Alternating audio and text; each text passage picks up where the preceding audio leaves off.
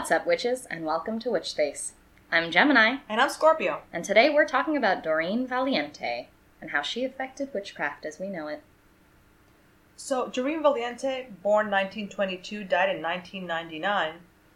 It's interesting because some people see her as the mother to modern-day witchcraft. But others think that it's Sybil Leek, who wrote a book in 1968 called Diary of a Witch, which is super hard to get. You'd have to go on eBay. Nobody really has it. I would love to be able to discuss that book, and maybe we'll come back to it at some point. But for a lot of people, Sybil Leek was the first time that they read. Murray wrote about witchcraft, and so did Gardner. But hers was a diary. Hers was, I am living this, and this is what I do. And for a lot of people, this was the first time they got to hear a witch really talking. And then, of course, there's Valiente. So just wanted to, brief mention of Sybil Leek. Give you some background. Yeah, because, I don't know how I feel about the two. I haven't read a lot on Sybil Leek, so I don't really know. But, yeah. So she was an early initiate of Gerald Gardner's. She wrote many books. And the one we're going to talk about today is Witchcraft for Tomorrow. And there's several reasons that I wanted to do that book. And the main reason was Book of Shadows at the end. I thought you were going to say, because we did Witchcraft today for Gardner, and this is Witchcraft for Tomorrow. I should have said that. No, but because you're not Wiccan, I thought it would be interesting to have an old book that kind of had all this stuff in it. And that you could look at it. And yes. I feel that this is... I wouldn't give it to somebody today and say, here, go, run with this. But you could almost give this book to somebody and you would understand what's going on and then have a Book of Shadows at the end. This is gonna shock some people because I think every time we do a full moon podcast, I go, I had a really tough time with this person because if I grew up and blah, blah, blah. I really liked this book. Yeah. I really did. I felt like it's written in a really approachable way. She gives me information in a very, straightforward way. Just tells you the answers. I don't feel like I have to go searching for things. She's like, hey, here you go. This is how witchcraft works. And I'm like, wow. Thank you, Doreen. Thank you, the woman, for being reasonable and explaining things. And Crowley and Gardner being like, let me obfuscate all of this so that it's hard to understand because I want to sound smart. Yeah, you really could use this book as a... You want to know what it is? You want to know how to start? Here. Yeah, it's like an intro book. Yeah.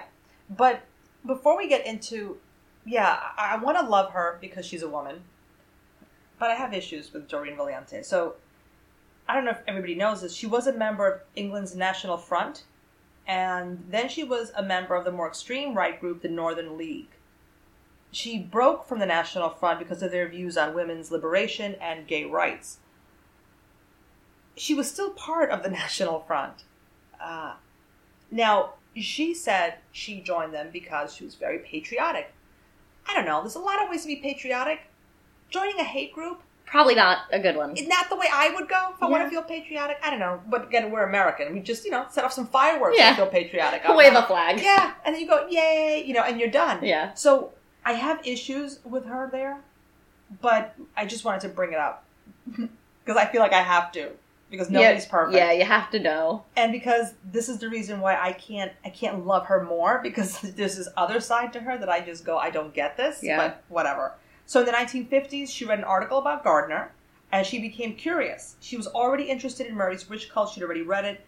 She had also read books by Charles Leland and Robert Graves, poetry by Robert Graves on the goddess. Mm-hmm. So she knew something about witchcraft already. She was very interested. Anyway, eventually she met him, they became friends, and she was initiated. She also supposedly confronted Gardner about his Book of Shadows, saying, hey, this Book of Shadows didn't come from an old coven, dude. Womp. I think that you actually took a lot of stuff from Crowley. Gardner supposedly denied it, but he also let her go in and change his Book of Shadows. I didn't steal anything, but if you'd like to make some edits. Right, exactly. Anyway, together, Gardner and Valiente, they wrote a lot of rituals. She also helped him put together information for his second book, The Meaning of Witchcraft. They argued a lot. Some places say that she felt Gardner was a publicity whore, that he just wanted to have himself out there. That sounds about right. She eventually split from him and formed her own coven in the Gardnerian tradition. One thing that I do want to mention that we didn't mention in the Gardner post was, did you know that, I don't know if I'm going to say this right, scourging? Scourging, yes. Where you whip yourself on the back? Yeah. Did you know that scourging was part of Gardner's initiation process? I knew I didn't like him. So supposedly he would tie your feet together, knees, wrists, tightly bound, and you would be scourged 40 times until the skin tingles. It's supposed to invoke the goddess. So they're not breaking the skin, but you are being hit 40 times. Yeah, that's weird. That's a thing that, you really need to be able to consent to before. Can you just imagine, being thrown into an initiation and then being like, oh, yeah, by the way, we're going to hit you repeatedly. While you're naked. No! Yeah. But that's the thing. Which, I'm always surprised when people say, oh, is that what I have to do? Okay, let's do this. Yeah, no, you're not hitting me. No. It invokes the goddess? I can understand if it invoked the god. I could see it invoking the goddess, but which goddess? Facts.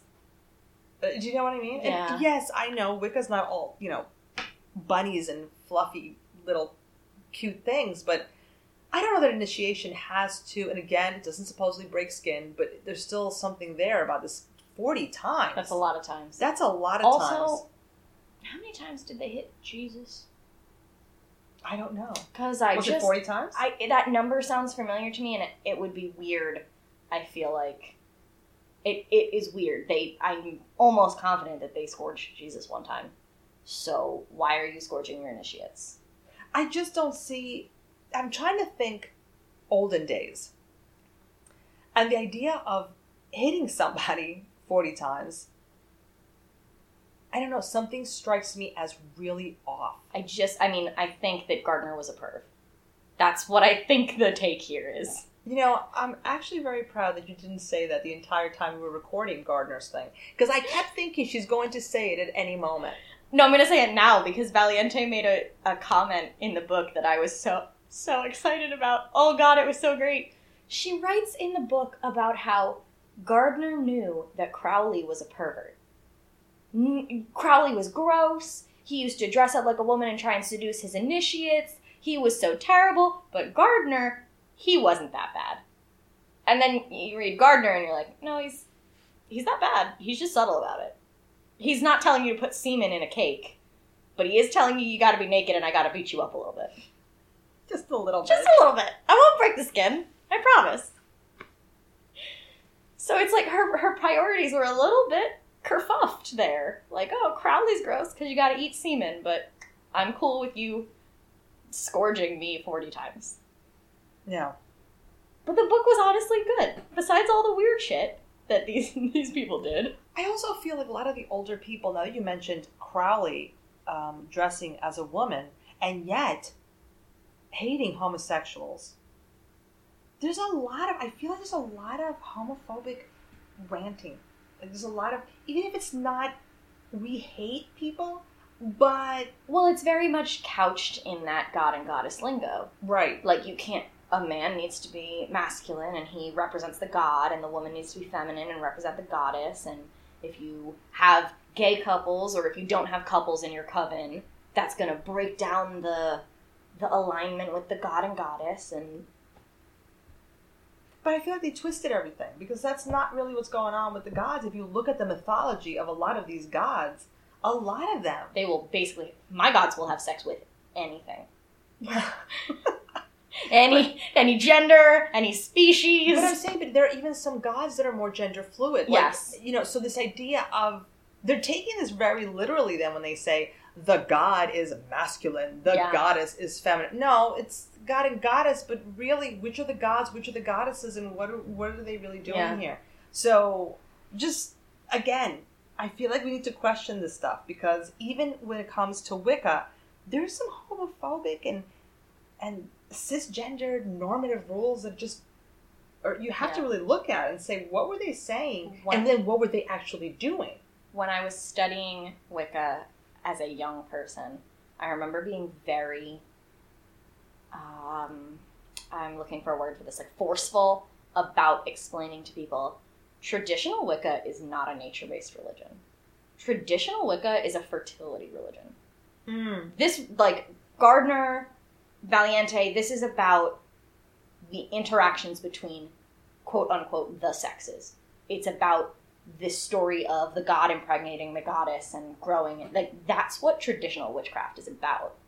Versus when you get into eclectic Wicca or neo-Wicca, it being much more about the seasons and less about how can we have weird sex orgies and make it religious.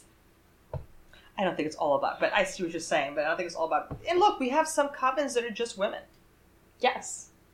So let's talk about the book now. Let's talk about the book. So she says the god of the witches are the oldest gods of all. And Gardner said it, Murray said it. There have been witches always.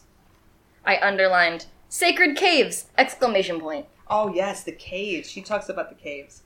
But she also talks about different gods, and she talks about Pan. And I got very excited because I said, ooh, Hellenismos, here we go.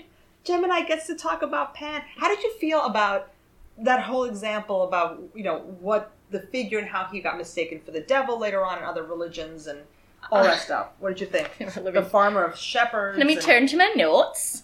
I wrote Pan and Artemis, LOL.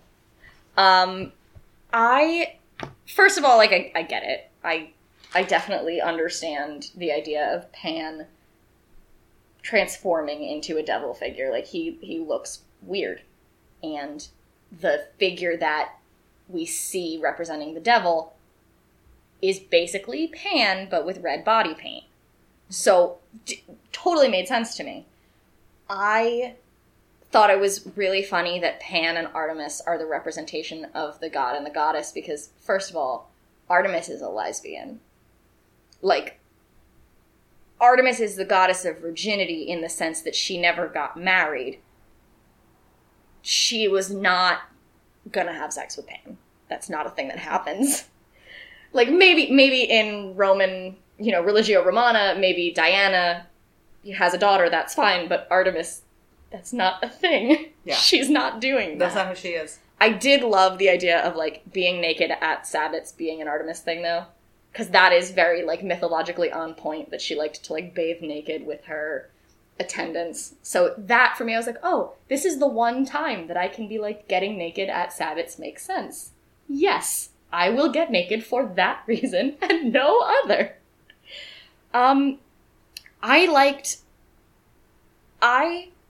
I wrote a note. I crossed a bunch of shit off, and then I wrote soft underline polytheism. Because that's what Murray did. This first chapter is all about how these gods are all kind of the same god, and they all represent similar things, and they become this image of the horned god. Pan, Cernunnos, all of them are the horned god. And I am a hard polytheist. I believe that all gods are their own god, and they it's not one representation of one god and one representation of one goddess. So for me, it wasn't even I didn't get upset. It wasn't weird. I was just like, oh, I have a deeper understanding of how Wicca works because I now can look at this book and say Wicca is soft polytheism.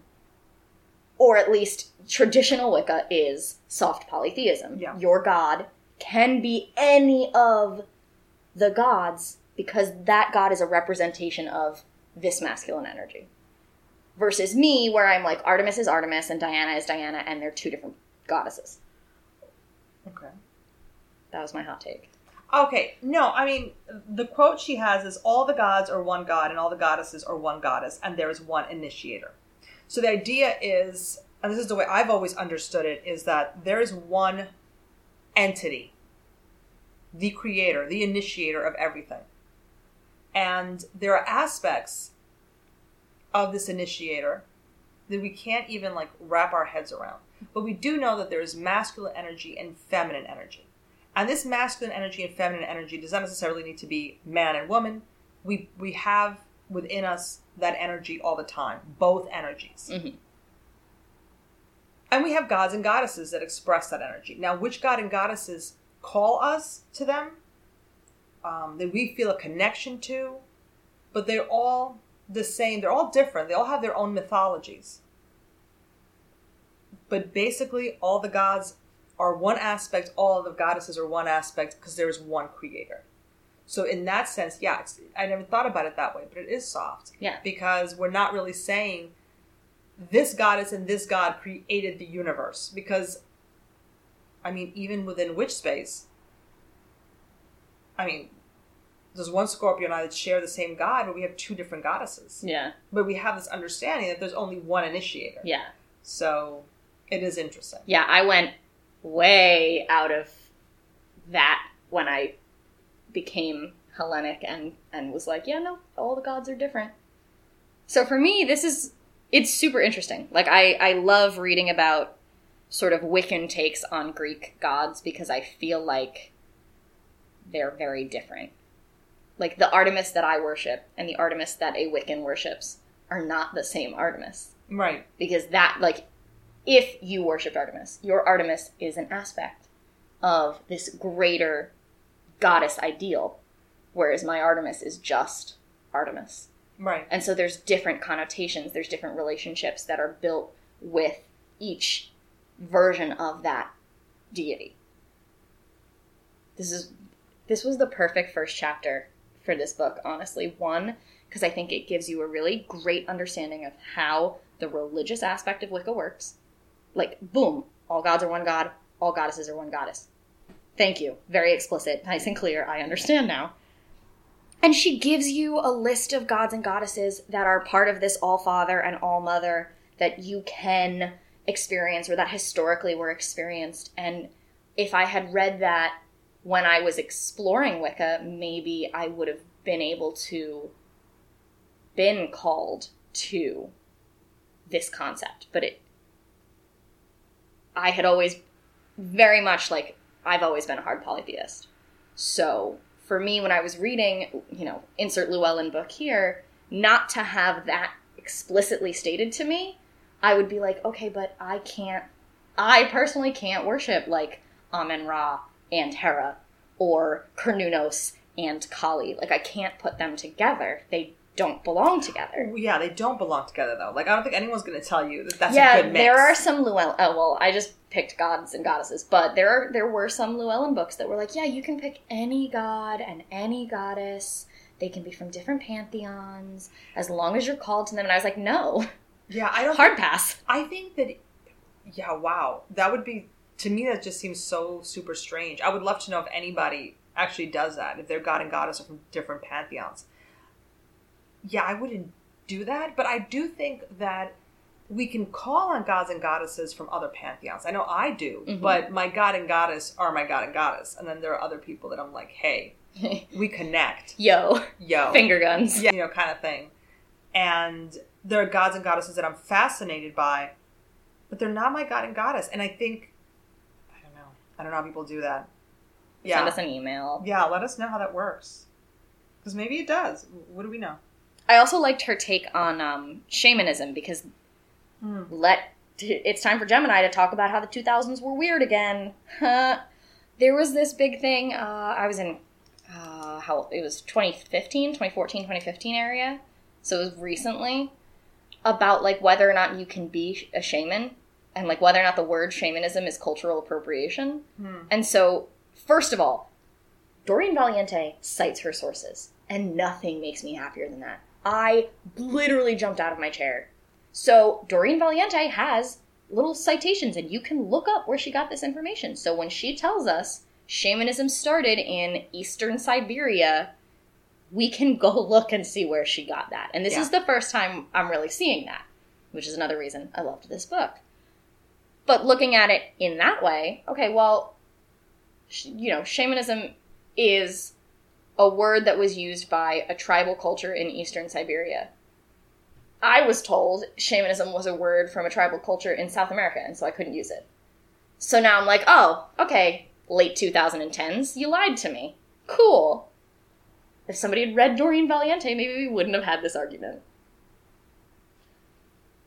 She also talked about flying ointments, and I think that was the relationship with the oils that Gardner was talking about. We mentioned that in our last episode. Yeah. That he was like, oh yeah, you rub some oils on your body, and then you're not cold in the cold weather dancing outside.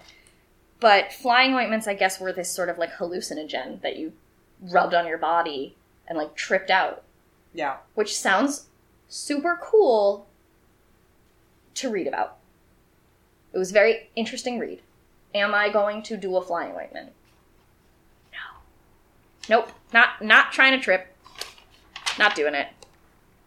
I think it's interesting she also talks about the Wiccan Reed. Yes. Which originally was just a rhyming couplet. 8 words the Wiccan Reed fulfill, and in harm none, do what ye will. What's interesting, she does comment that it is similar to Crowley's, but that it's also not. And she really went in on Crowley in this section. She did. She's talking about how, Crowley was demanding and like super self-centered, and so when he was trying to tell people, do your will, and your will is your sacred purpose, what he actually meant was, do my will. Right. And how, and I quote, Crowley was a male chauvinist pig, and I wrote in parentheses, but not Gardner. But she says that the men have vagina envy. And I loved that. This is why I like this book, and this is why I think people should read this book, is that Doreen... Because vagina envy? Well, because Doreen Valiente is just upfront about where all this shit comes from. She quotes Swinburne. She talks about Jungian psychology. Like, she just tells you, hey, this is where this is from. It's not, Margaret Murray's Witch Cult, where it's the first research that you're getting. It's not Crowley writing this dense, unreadable text. It's not Gardner saying, I am the rules. She just goes, this is where this came from. Here's my source. There you go. Yeah. And, I don't even see that. I didn't see that happening when I was reading witchcraft books earlier. I have never seen sources at the end of a chapter before in any witchcraft book I've ever read. And so... She's thorough. That, for me, was just opened my heart. I was just so excited. It's like, oh my god, look at these sources. And she talks about Murray about, the Sabbats, and she says greater and lesser Sabbats. Mm-hmm. So, that was kind of my intro to Astara, without even realizing it, nice. is knowing that, okay, you got the 4 greater Sabbats, and then you have the equinoxes and the solstices, and this is different than Murray, who just said you have the 4 Sabbats. What are you laughing at? I'm laughing at my notes. So I don't normally take notes when I read the books. It's not the life that I live. But I took a lot of notes on Valiente because I was so excited. She's talking in the first chapter still, I think. Might be Witch Ethics, I'm not sure. About dancing naked at the Sabbats. And I wrote, betting money, no one called them buff balls. Because she said that they were called buff balls, like buff in the buff and ball like a dance. And I was like, nope, nobody's ever said that. Why? She was typing. Why are you honing in on that? Because it's so dumb. It sounded so dumb. It's so refreshing to read the way Valiente writes, because I feel like Gardner would have lost his shit if he saw the words buff balls referred to a Sabbat. Right? Like that. It's just so not formal and not ceremonial, and it doesn't hold any of this power. And she's like, yeah, buff balls. Balls in the buff. That's what it is. I liked her take on the pentagram. Oh, okay. Which one, not a Wiccan, which one is in a circle and which one isn't? Pentacle. Pentacle is in a circle. Mm-hmm. Okay, so her take on the pentagram was super interesting, because I've always seen the pentagram as representing the elements. Fire, water, earth, air, spirit. Her representation of the pentagram, you start at the top point, and that's the deity. Right. You come down, and that's like the lowest matter. Right. You come back up, human being. You move to the side, earthly progress, and then back down is the fall. Humanity must fall. And I was like, this is dope. Because to fall, you are then reunited with the deity. I'm going to post this on Instagram when this video comes out, when this podcast comes out. And I had a problem with that. And I think it's because that's not how I see a pentagram. And also this whole idea of the fall. And I get it. The fall to then have the rebirth. But the fall sounds Christian to me. I read it as the hero's journey. Okay. And I was like, this is, for me, Hellenic, that makes so much sense. I looked at it and I was like, oh my God. As a Hellenic, that's awesome. For me, it's like, what? Yeah. And it's the first time I've ever seen somebody talk about the pentagram not in that way. Mm-hmm. There's a lot of stuff in this book that is great for somebody who worships the Greek gods.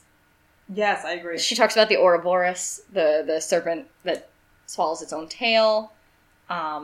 She talks about Atlantis, which I have never understood as to, like, how Atlantis is a witch thing. People talk about it all the time, but it's always just, like, these vague references to, like, Atlantean energy or, like, Atlantis. And is there a book that I'm supposed to read about why Atlantis is relevant? If there is, I don't know it. Dear listeners, please tell me. Let us know. I liked that she connected the pentagram and the pentacle to Pythagoras. And, like, those of you know him for the Pythagorean theorem, but a very brilliant mathematician in ancient Greece. She explained why 13 is a magic number, which I loved. But I still have problems with it, because it goes right back to the coven. It goes right back to this idea of a man and a woman, and that's a couple, and nothing else is a couple. But I'm still going to harp on that. That's still... I agree with you completely, but I also like that she just said it in a plain sentence. Yeah. Like, that's why I'm enjoying this book so much, is just because everything is so straightforward. Yeah. I don't have to dive in and parse anything.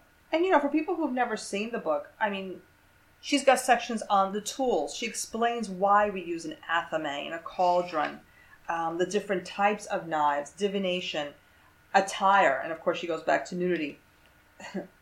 The witch's alphabet, witchcraft and sex magic, and of course at the end she's got a book of shadows where she talks everything from casting a circle, self-initiation, which I thought was really interesting because as somebody, for her, not me, but Valiente being a member of several covens, this idea that she sees self-initiation as something that is okay and that she has in a book of shadows, I thought that was kind of awesome for an older text. For sure. I thought that was pretty cool.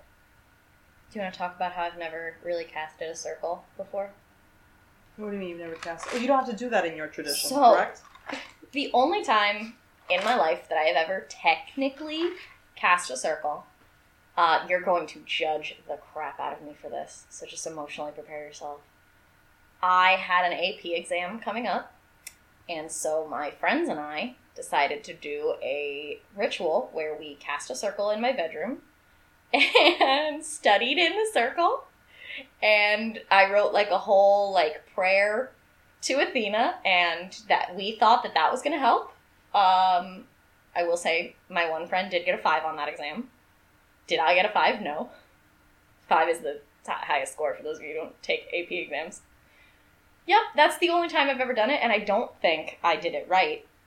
What I would love is the take from you. Do you have to have a table or a chest as an altar? And is your circle the same circle that Valiente casts?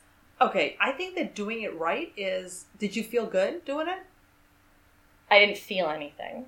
Okay. No, because I was going to say, if you enter anything with love and respect, I think you did it right. I really am hesitant to tell people how you cast a circle or how you worship your gods, that there's a right way or a wrong way. I think that if you go with good intent and you practice, again, it's a practice. Here we go. We're going to go back to the whole, what witchcraft is from other episodes, but you practice at this. The first time that I wrote my daily devotion that I say to my gods, my prayer that I say, it was okay. I tried it out for a couple of weeks and I went, there's something missing. And I went back to the drawing board and I rewrote it. And I'm pretty happy with it now. It evolves. I have to admit, I'll change a line here, a line there. Mm-hmm. Why? Because I'm learning, I'm growing, I'm becoming more connected to them. Does that mean that the way I used to do my daily devotion in the past was wrong and bad. No. It was how I was approaching them then. This is how I'm approaching them now. So I don't think that casting a circle the way you did it was bad. As far as how I cast a circle, do you need to have... Look, it just makes it a lot easier if there's a little table in the middle you can put your stuff on. Okay. So when you pick up other things... I mean, it's like, it's a whole thing. Is your circle 9 feet across? Or 9 feet wide? Oh. Okay. In the summer, when I'm outside, yes. In the winter, in my home... When you're not outside. No. You know, it's like, I'm not going to... I don't have the luxury of saying, and in this home, this room is the ceremonial room. You know, I don't have that. I've gotten to it in a room. So however big that room is, well, then the circle's going to be a little bit smaller. Like, just got to deal with it, just got to move around. So I'm a science teacher. And one of my favorite things to say to my students is the only difference between science and just dicking around is writing things down. And I think reading Valiente's Book of Shadows, it really reminds me of a science. She's practiced this, and these are the steps that she takes, but it's also repeatable. And I can do the experiment. And if the experiment doesn't work for me, I can change it to suit my own needs. And if you don't write it down, I'm shaking my phone at the microphone. If you don't write it down, you can never repeat it. And this is the first time that you get to give this to a non-initiated person and say, this is the science. Try the science for yourself. Or in this case, this is the magic. Try the magic for yourself. And that goes for anything. I have, whether you call them Book of Shadows or whatever you call them, for everything I do, when you first start learning a new divination system, write down the responses you get. I mean, I think that that's just something that we do now. It's second nature, you know? I learn about a new herb. I'm going to write it down. I'm going to, you know, try something with it. You write it down. Yeah, there is a lot to science that way. Actually, this is hot takes with Gemini at all times. I'm not a Wiccan, so technically I don't have a Book of Shadows. But the message that I want to send out to everyone, to all of our listeners, and to the people who might have this mentioned to them by a friend who listened to our podcast, is that a Book of Shadows doesn't have to look like Charmed. It doesn't have to look like the people who post them on Instagram and they are beautifully illuminated and colorful pictures and detailed explanations. You can have Valiente's, you know, experimental recipe for a circle. You can write notes in the margins about why something worked or something didn't. Your Book of Shadows doesn't have to be beautiful. You can have two. You can have a Book of Shadows that is the scientific journal, and you can have one that is, you know, the beautiful work after you've done all the testing. But I feel like there's some hesitancy sometimes to create a Book of Shadows because the expectation is it is finished. You create it, and then it's done, and then you turn the pages, and you never have to worry about it again. But you, like you said, you can change things. You can move a line. You can, you know, modify a spell. You can create a living document. Is it nice when it's pretty? Absolutely. But you can try new things, and it's not bad for you. So my take on the Book of Shadows is it does have to be kind of pretty. I don't put anything in my Book of Shadows that's not something I've tried a bunch of times. I have notebooks. Okay. So that's where I will try something for the first time, write down what I did, how I did it work, how did I feel about it. Once I've tweaked it and I feel like, oh, this is really good, it goes in my Book of Shadows. Now, even after it's in my Book of Shadows, I want to change it. Well, you know, I date it. I put another date. This is what I've done. But I don't write everything in my Book of Shadows. My Book of Shadows should be as close to perfect. I mean, we're not perfect people, so no Book of Shadows is going to be perfect. But I like to think that if something happened to me and you got hold of my Book of Shadows, you don't have a bunch of my failed experiments. But you could turn the page, and you could have, like... Do you know how big that Book of Shadows would have to be if every failed experiment was in there? You know how many pages that would be? But if you're going to have a Book of Shadows for the rest of your life, maybe the first page is the book blessing that you used when you were 20, and then 15 pages in, you're like, oh, this is a better one. This is what I want to do 10 years down the line. Yeah. Is there then, you're Wiccan, I'm not, is there an option that, like, is there another book that goes with this? Is the Book of Shadows like a pair? You have the Book of Shadows, which is the beautiful finished work, and then you have a scientific journal that goes with it where you are trying the things. That's what I do. Okay. I'm not going to say that's what everybody does, but yeah, I've got notebooks and notebooks of stuff where I've just tried things or...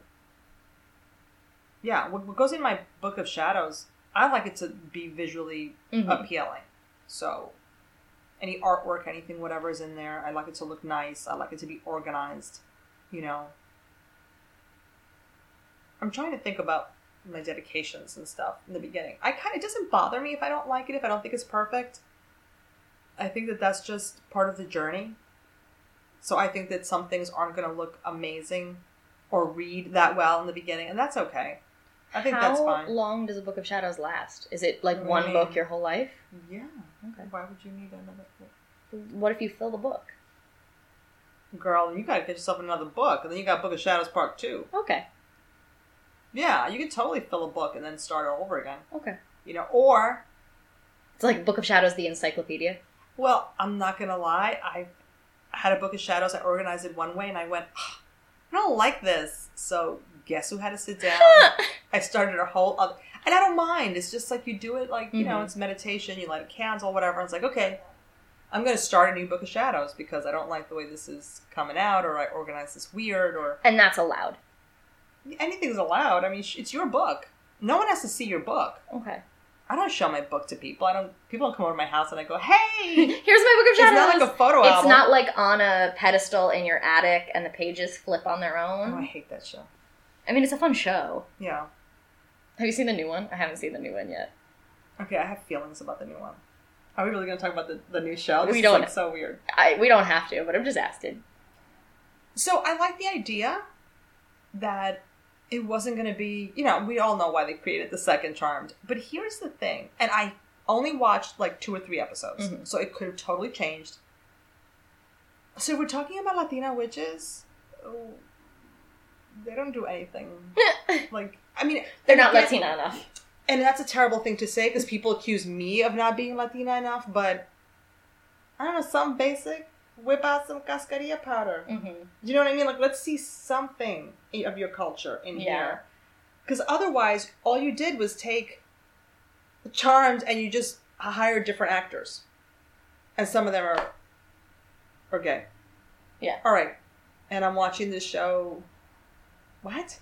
Yeah. Do you know what I mean? It's not It's sort of like I transplanted this show into the modern era without any research on like what the... but it could have changed. I didn't continue watching it because quite frankly, I was like, no. See, I only like the Prue years. So that's why I'm like, I hate that show. Oh, got it. Because once they got rid of Prue, I was like, I'm not watching Rose McGowan. Like, no. Yeah. Don't like it. Okay. So there goes that. Hot takes with Witch Face. That's it. So the only thing that I wanted to say, to go back to Valiente for a second, is she says something that now I can't find. I do love the sound of flipping pages, though. So here's the quote that she says. Today we have an urgent need to find a new way of living, a new outlook on life because man has at last become capable, literally, of destroying not only himself, but all life on this planet. This is the section that she's talking about positive morality. Right. Which was dope. We cannot put the clock back to the days of the old paganism, but we can build a new paganism. So I kind of feel like this is just as valid today. We need this. Yes. We need a new way of living. Man really does seem hell-bent on destroying the planet and everything on it. So going back, and when we look at these older books, and we say, well, how much is real? How much is not real? Who cares? We have this opportunity, the here and now, to go back and then say, I'm discarding this, I'm putting this in its place, and creating a new paganism. And I loved the way she talks about positive morality as like, what should we do? Right. Instead of being told what not to do. Right. And that's the whole reason that so many of us got into pagan religions in the first place, is we didn't want to be told what to do. So why shouldn't we be treating our religion, this new opportunity, as a positive outlet to say we should love each other, we should take care of the planet. Not thou shalt not kill, thou shalt love your brother. Right. And I just... She might have been not a great person, but it's a good book. It's a really good book. And... it's weirdly relevant. I think people should read it. I know I said in the beginning, maybe not. Maybe you don't need to. But, you know, the more we talk about it, and yeah, I think that people should read this book. It shocked me how close it was to my modern understanding of Wicca, while still having some things that are very, like, different or old-fashioned or, you know, out of our norm. And she wrote it in 1978. This is not... It's not as old as Gardner, but it's not that much, you know... It's not new. No. And I think that you're right. It's very, very relevant for people who maybe aren't really sure about Wicca. This will tell you everything. This really will tell you a lot in a great way. Yeah, it'll explain it to you in a way that you understand and don't feel stupid for having read. But now I just want to say gotcha. Shit. To you. Balls. I think you know what you said. What did I say? When I said that quote from Valiente. Shit. When I said we have an urgent need to find a new way of living, and we talked about that, and you said pagan religions. As in witches are pagans. As in witches, it's a religion. And it's not secular. Because what we practice, which is our religion, is separate from the stuff we do. And sometimes it's connected. And maybe you could do it without worshiping the gods. But you said pagan.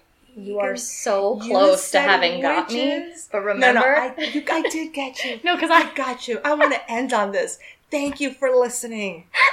You're not ending on this. We're ending on this. I think I got her. I think she's understanding what witches are. So I want to thank everybody for listening. Witch and pagan are two separate words for yeah, me. Remember we talked about this? But we discussed we said it. Pagan is the religion and witch is the different... our religion. She said our religion. I have a religion. She said it. I want to thank everybody for listening. And remember, if you... Wait, stop. So with this, I'm going to end off because I think I got her. I think I might have gotten her. So I want to thank Sean McShane for the wonderful music. Without him, this podcast would not sound as awesome as it does. So thank you so much. And remember, if you're following the moon, you're following us.